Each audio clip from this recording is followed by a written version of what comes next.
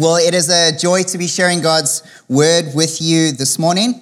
And my name is Steve, for those of you who don't know me. And whether you followed Jesus for a long time or this is your first time here, you've been dragged along with a friend, you are so welcome. I've been a part of this community for the past couple of years, and I'm privileged to serve on the leadership team here. But most of all, I'm grateful for this opportunity to share with you guys who are my family. I also work for Alpha Canada, where I am the ministry director of our ministry development. And basically what I do is I get to work with an amazing team of people that is working with churches all across Canada to help engage those outside the church, to invite people into a conversation about faith, life, and God. So today we take a little departure from our series in Shadowlands, but don't worry, we'll be right back next week. But I want to talk to us a little bit today about our cultural moment, about where we find ourselves today in Vancouver in 2017, and how we navigate the complexities of our culture in order to become the people that God has called us to be, to live out our redemptive potential in the world, to bring life and blessing to this chaotic world that we find ourselves in. In Canada, and especially in Vancouver, we are living in a cultural moment where Christianity is increasingly becoming the minority. In a nation and a city that is awash with religious pluralism, it's understandable that we can often feel confused and even lost about our place in culture. We may even feel scared or ill-equipped to engage with the voices of our culture that are constantly telling us to go our own way instead of God's way. In one word, we feel powerless. Powerless. What difference can a minority, an often unwanted minority, make? Today I want to take us to St. Paul's first letter of the Corinthians, and to give us a bit of background before we dive in. Corinth, where Paul goes, is the city. It's a bustling port city with a lot of diversity. And in the city, we encounter a lot of different Greek and Roman temples, and there was all sorts of different worship that was going on. Paul ends up going strategically to that city because that was the center of culture in those days. It was a place where people were coming to and going from. So Paul comes to Corinth to be a missionary there. He spends his time there getting to know people, building relationships, engaging people where they are at. And while doing so, he talks to them about Jesus. And after about a year and a half, a number of these people become followers of Jesus, and a church is birthed. And through this community, you can read a little bit more about it in Acts 18 if you want. But Paul stays there for a while, and then he moves on to plant churches in other cities. And after a while, he starts hearing a bunch of reports that things in this community actually aren't going so well. So Paul writes to them to help them navigate the complexities of following Jesus in a world where there are lots of idols and there's a lot of religious pluralism and different ideas of how life should be lived. And essentially, the Corinthians were being influenced by these cultural forces that were happening in their time that were inhibiting them from living out their lives the way that God intended them to. So essentially, Paul comes and he writes them this letter, and he helps them think about every area of their life through the lens of the gospel, whether it's divisions or sex or how to live or what to eat and all these different things that they're struggling with. Paul comes and helps them reinterpret how they live through the lens of the gospel. So if you have your Bible with me, you can join me in chapter 1, beginning in verse 18. I'm reading from the NIV, which might be a little bit of a different version than that's up here. I just realized that this morning. But it says, "For the message of the cross is foolishness to those who are perishing. But to us who are being saved, it is the power of God. For it is written, I will destroy the wisdom of the wise, and the intelligence of the intelligent I will frustrate. Where is the wise person? Where is the teacher of the law? Where is the philosopher of this age? Has the God not made foolish the wisdom of the world? For since the wisdom of God, the world through its wisdom did not know him. But God was pleased through the foolishness of what was preached to save those who believe." For many today, the idea of God, or certainly the idea of Jesus and following a crucified Savior, is just downright foolish. It's old school thinking. It's out of fashion. And often our response as Christians is to try come up with creative ways of making Christianity cool enough so they would get it. The truth is, for me, most of my life, I've lived in this ethic of relevance, of wanting to prove to the world that we can be both Christians and believers and carry this contemporary currency of cool. However, as Paul articulates to us in the passage, I just don't think that this is the case. I don't even think that this is really possible. For the message of the cross is foolishness to those who are perishing, but for us who are being saved, it is the power of God. For many of us in our current culture and in our cultural moment, the wisdom of this age, the intolerance of tolerance, proves to be too much for us. And we end up boxing our belief as what Mark Sayers calls an orthodox secular mashup, where we believe God and we follow Jesus, but yet we actually don't live according to what we believe. It's a little bit like what's happening in Corinth. They believe these certain things and they're being preached the gospel, but they're not living according to what they believe. So inevitably, we end up stop attending church, and sometimes we may even just disappear into the cold embrace of secularity. A lot of the time, we can feel disempowered in our faith. And this raises the question, is this just me, or has the power gone out? But maybe it's time to get plugged back in, to recalibrate again, to realign with God's purpose and calling in our lives. For me, a significant moment when the lights came back on was a number of years ago. At the time, I was 23, and I was living a life that I could never have dreamed of.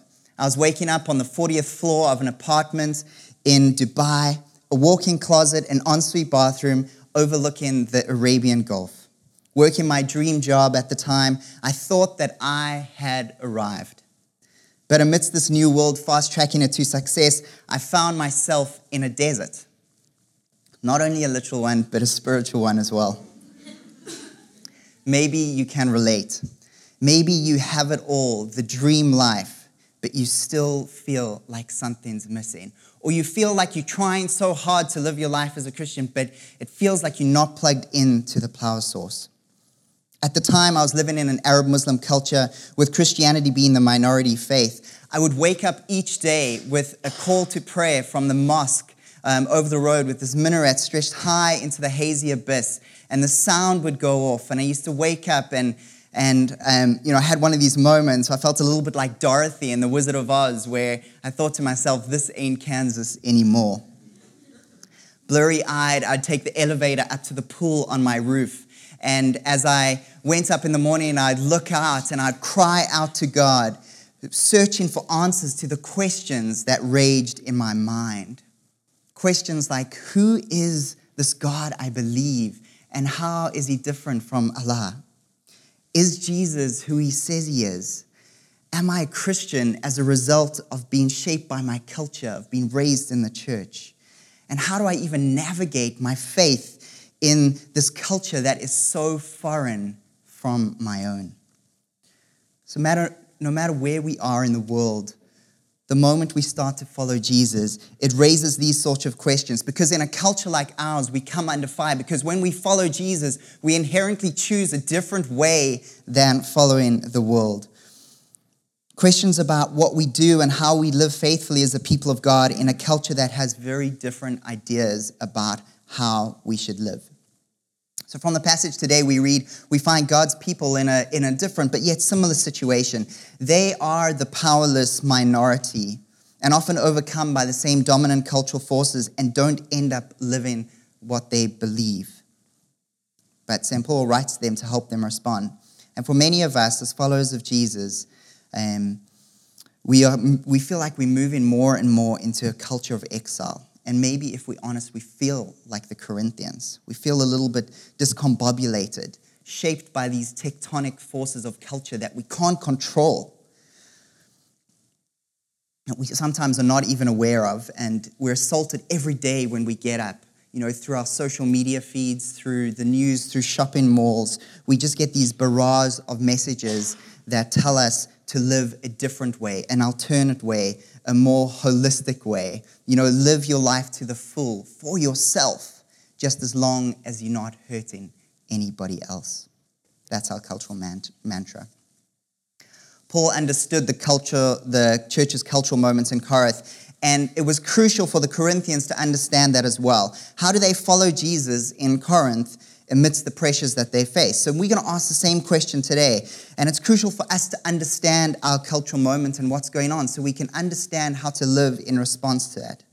So how do we follow Jesus in Vancouver amidst some of the pressures we face? So let's have a look at some of the ways in which we can understand that, and then I'll talk a little bit about some of the practical ways in which we can respond.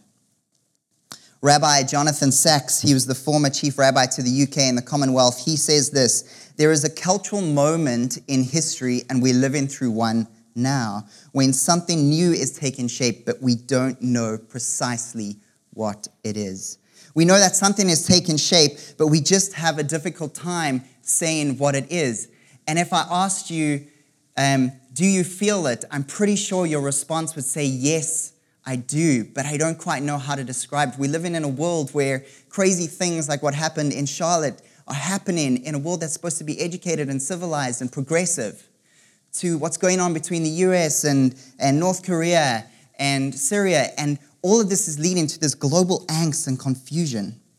We live in a world that is fragmented and complex, and this results in greater confusion and less confidence in the outcome of society. In our modern and postmodern world, we're taught to think that human progress is inevitably going to end us in a better future, but that hasn't resulted. The dogma of our culture says that life is all about feeling good and the inflation of our self-esteem. We live by the creed of consumerism, in that we construct our identities through our spending. However, the myth of radical individualism is that we can advance and grow and flourish purely by our own personal agenda. We are marketed to day in, day out, yet this radically inflated view of expectations of what the good life is and how we should pursue it no matter the cost. And all of this has contributed to us feeling anxious and depressed. When we have a culture where every second person is struggling with anxiety and depression, and this is real, and many of us in this room feel it. These are some of the reasons. Sometimes these are some of the explanations, and we as a community want to gather around you and walk with you through this. So if you are struggling, there are people that we can talk to, our Stevens ministers, Alistair and Roger. Please, let's have the conversation. But a lot of this is being shaped by the culture that we live in. The mantra of our hyper-individualistic culture is that we want to choose what we believe is true. The core value of our society today is self-invention. And this is not hard to illustrate when we look at Instagram and Facebook. We become inundated with messages about what to do and what to believe.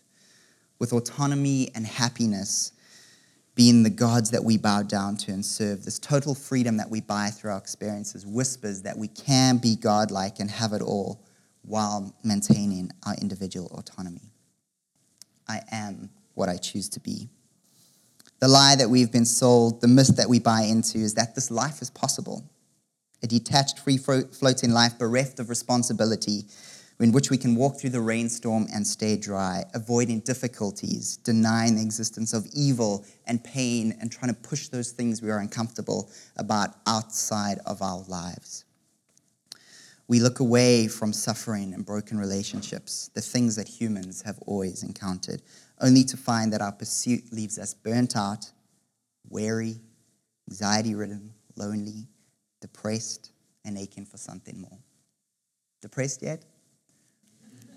This is the world we live in. We are a generation that is skeptical and suspicious of authority for anybody to tell us what to do or think or believe. We don't want anybody to tell us what to do. Amidst these voices, suspicion arises. People are left to wonder, what does Christianity have to do with anything? Is Christianity relevant to my life?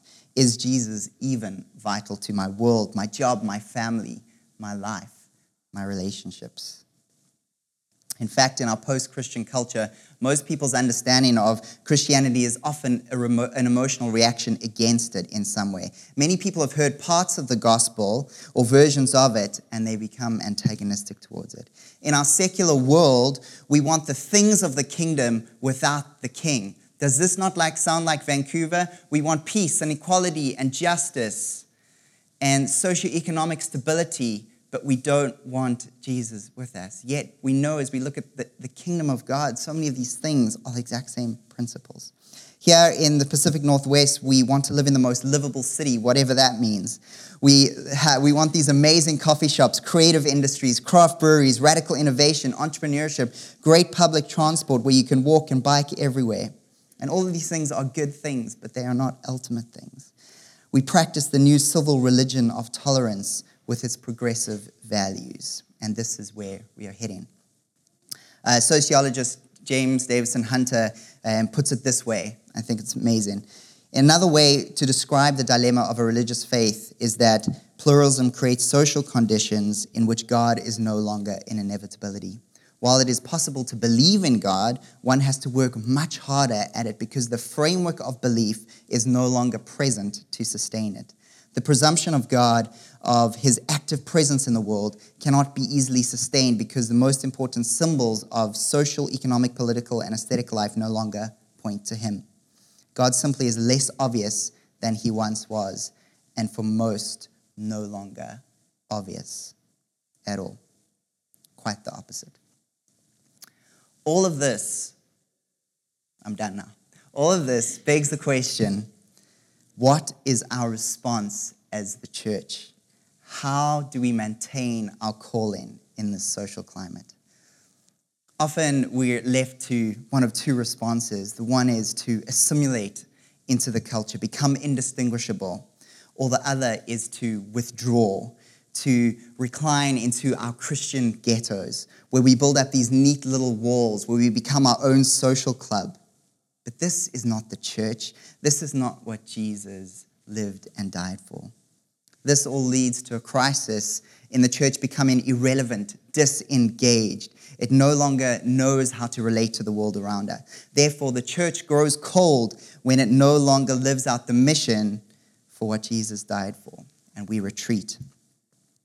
But the good news of the gospel is that God's salvation plan is far broader than simply inflating the individual. You have your yoga and mindfulness, and I have my Christianity. That's how I find meaning and purpose in life. No, we preach Christ crucified because it changes the reality for everyone. What Paul is essentially saying here to the Corinthians is that the kingdom of God is both good news and bad news. Good news for those who grasp their own wretchedness of falling short, of in need of a savior from something other than themselves. But bad news for those who wish to preserve their own individual autonomy. And we see time and time again in the Gospels that those who grasp their own weakness, who come to the end of themselves, realize their own limitations are the ones who are closest to the kingdom. So where does that leave us? Where does that leave you? Where does that leave me? Let's pick up again in chapter 1:26.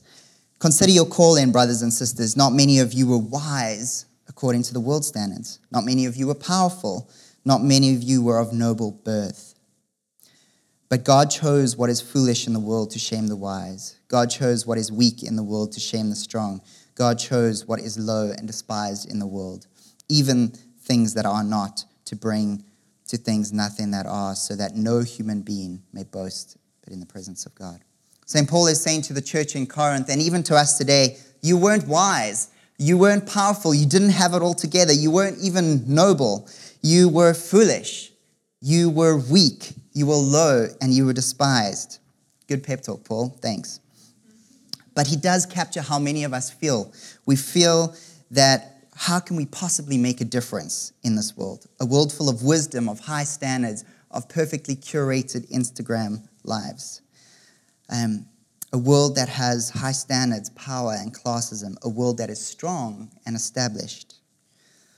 But But the funny thing is, when it comes to the church as a community, it often lives when it dies, and it grows when it gives its heart away. But we have to give our heart away. Archbishop William Temple succinctly put it. He said, "The church was the only society in the world which exists for the benefit of those who are its non-members." We see right from the beginning, God chooses a people in Israel, not so that he can save them and send them to heaven, but he chooses them for a purpose to bring life and blessing into the world. And we carry that same mandate today. As the people of God, we have this glorious opportunity to learn to be culturally agile and to see all of life through the lens of the gospel. And the amazing thing is that it's not about following rules or keeping our religious duty or staying morally pure, although those things are good, but we're actually invited to participate in the redemption of the world with Jesus. What a privilege. Our work, our commuting, our eating, our drinking, we live a flesh and blood gospel that God is here among us, making all things new. So how we live matters. I'm massively hopeful for this church. I've been in Vancouver for the church. I've been in Vancouver about 7 years, and I had the privilege of having a bit of an objective perspective, seeing what God is doing, of how churches are being birthed all over the city, just like ours, all over the country, and God is working in so many different ways. I get a front row seat at Alpha to see how God changes and transforms lives in amazing ways. No story is the same. Despite living in a culture where fashion trends change and technology just changes so fast, we serve a God who never changes from loving us and saving us. Just the other day, I heard Nora's story. You see, Nora had a plan to kill herself. Prior to having a stroke, she was a nurse, so she knew a way that she could take her life by making it look like an accident. She was estranged from her husband and was living with her daughter. As a result of suffering from a stroke, she was almost blind. She had been hiding from everyone and everything for over a year. Nora decided to end her life, and she had decided to do it soon. One day, her daughter's neighbor invited her daughter to Alpha. She didn't want to go alone, so asked Nora to go along with her. She figured that she could postpone taking her life just another week just to support her daughter. While supportive of her daughter, she was also anxious about going because she didn't have a good history with the church. She felt angry towards God for the death of her parents and wrestled with God's love. And her idea of God was very different from the one that we encounter in the Bible. The first few weeks of Alpha ended up being this complete surprise to her. She spoke of how she found herself gradually looking forward to it each week. She mentioned that she hadn't looked forward to anything this much in a long time. And at Alpha, she began making friends and even caught herself laughing a few times.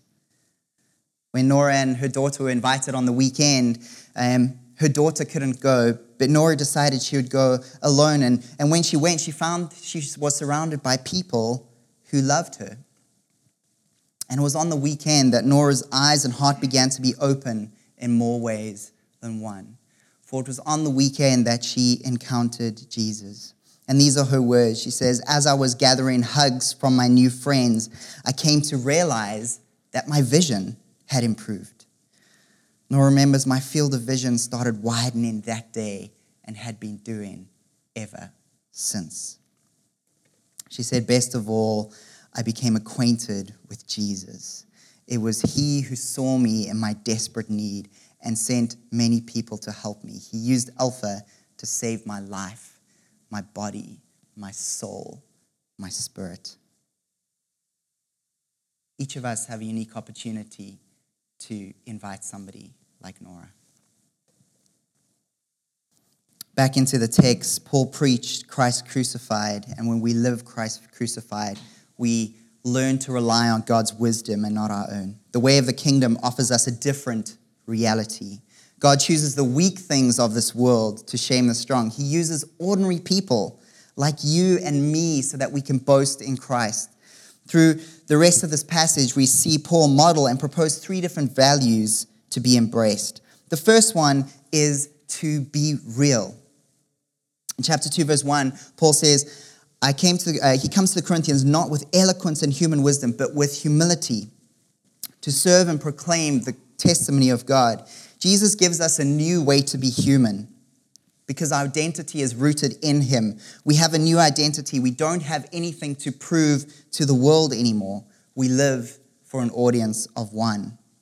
For Paul, to live is Christ and to die is gain. In verse 2, he says that I resolved to know nothing while I was with you except Jesus and him crucified. His whole motivation, his whole mission for being was to see people come to know Jesus through the power of the cross and the resurrection. Jesus on the cross points to a new phase in human history where things have changed and shifted at the ultimate core of creation. And we get to live into a different story. Mark Sayers says, as Christians, we live before a watching world. We are not called to retreat from the world, nor to embrace it, but we are called to live on earth as it is in heaven. Paul says, I came in weakness, in fear, and trembling.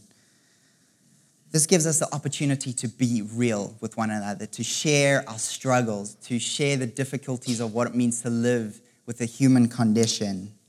And when we are real with others and we stop pretending that we have it all together, we give people the opportunity to be real with themselves. I love Brené Brown. She talks a lot about vulnerability, and I think it's something that our culture resonates deeply with because at our face level, we live in a world that always wants to be strong and on top. But she's come with this message of saying, no, actually, true identity and personal meaning is found when we're vulnerable. She says this, vulnerability is the birthplace of love, belonging, joy, courage, empathy, and creativity. It is the source of hope, empathy, accountability, and authenticity. If we want greater clarity in our purpose or deeper meaning or meaningful spiritual lives, vulnerability is the path. If we live lives real and vulnerable, we create a space for God to be made much of. The truth of the gospel remains the same. It isn't contingent on us having all the answers. Thank goodness for that. Jesus will always be attractive, completely compelling, and ultimate life-changing. We just need to be ourselves. And the truth is, God can use each one of us, even our messy lives that are not perfectly put together. With Jesus, our greatest strength can become our greatest weakness can become our greatest strength. I want to tell you a story about my friend Devon. She was living an incredible world-changing life. She was jetting all over the globe, helping the least of these. She was doing missionary work in Haiti and Uganda and a whole lot of other different places to use her talents in art and design to bring color and life and love to people's lives. And she's one of the craziest, most courageous and most inspiring people I know. But about 4 years ago, she was diagnosed with an autoimmune disease, which pretty much means that the doctors just can't figure out what the heck's wrong with you. So she went from traveling around the globe to not being able to get out of bed for weeks at a time, not being able to do anything or go anywhere. Her immune system was too weak to travel or fly. To say she went through dark days was an understatement. But in this time, compelled that God was still God and that her suffering was still incomparable to so many around the world, she found the courage and strength in her faith to continue to do what she had been called to do, which was to love people, and the least of these in the tangible ways that she could.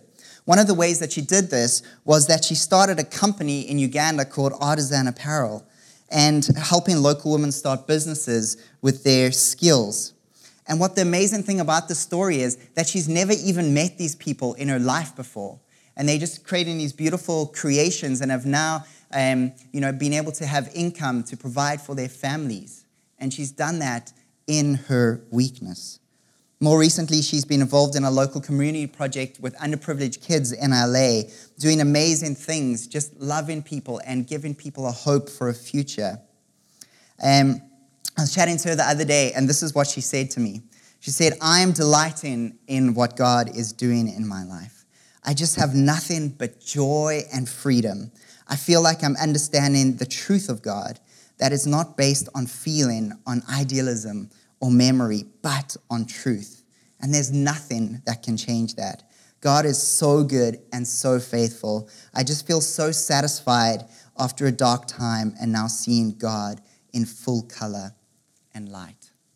You know, we do pass through some shadowy days sometimes, but the contentment and the joy that is captured in here when she is still battling her autoimmune disease, and there's no sign of that ever going, but God meets us where we are at in our circumstances.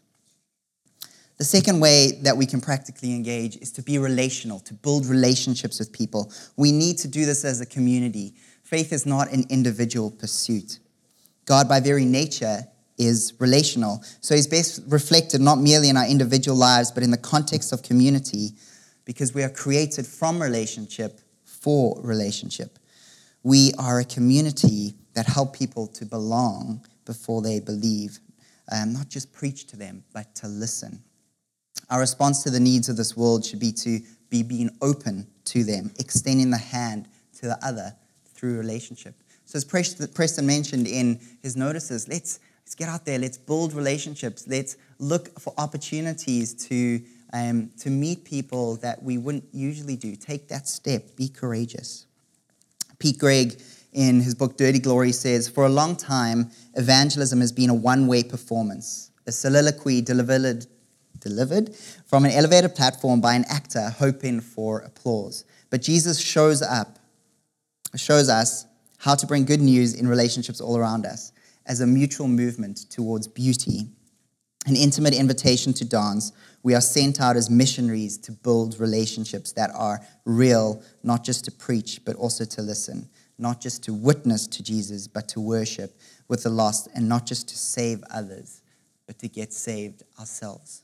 One of our core values at St. Peter's is the joy of salvation.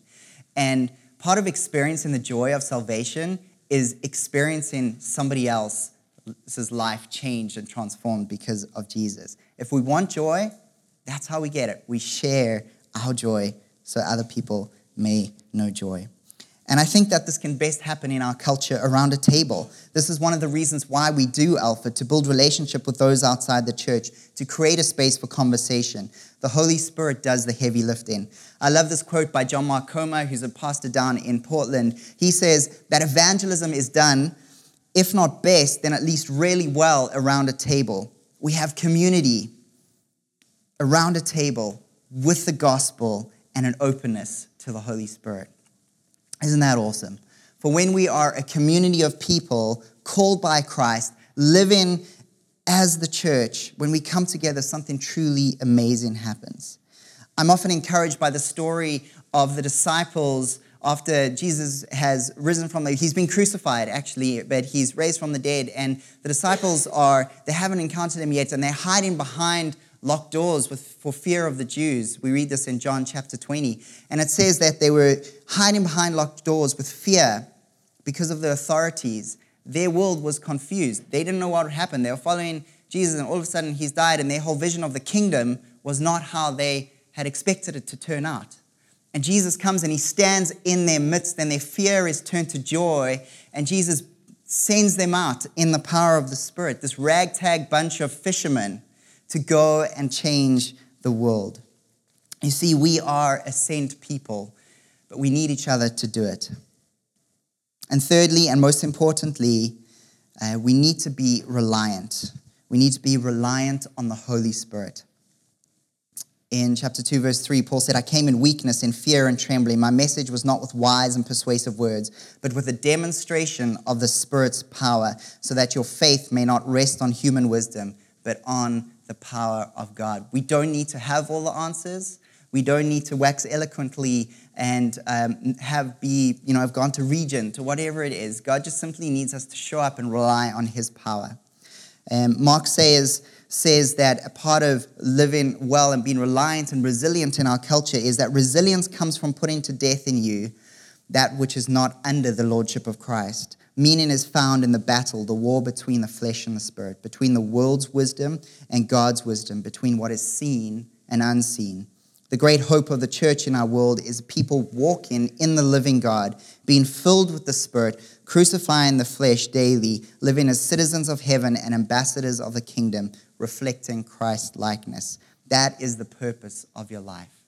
But we can only do that with the help of the Spirit. Growing up, we had an old piano in our house. And as kids, we used to go and attempt to play it. And often it just sounded like a lot of noise as we were clanking the keys. And every now and then, somebody would come and play the piano, those very same keys, and beautiful music would resound. You see, God takes our noisy attempts, and with His Holy Spirit, He brings us into harmony to make beautiful music. So I conclude, as a powerless minority, when we are real and we are relational and we rely on the Holy Spirit, we discover that our weakness is our greatest asset because we trust in the power of God to do what we can't do. After all, is the one that we not follow, not the one who was despised, rejected, a man of sorrows? Was He not ultimately the powerless minority? Jesus was a Jew in Galilee, of all places, under Roman authority and influence.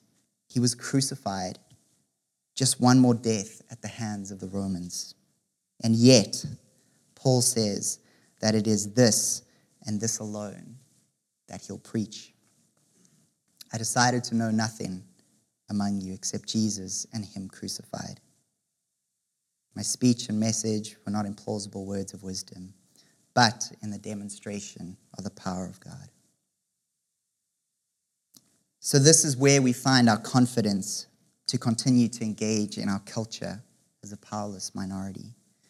We can't change anything our own, but Jesus can, and Jesus does. My time in Dubai, my wrestling, my questions led me to affirm in my faith that Jesus is who He says He is.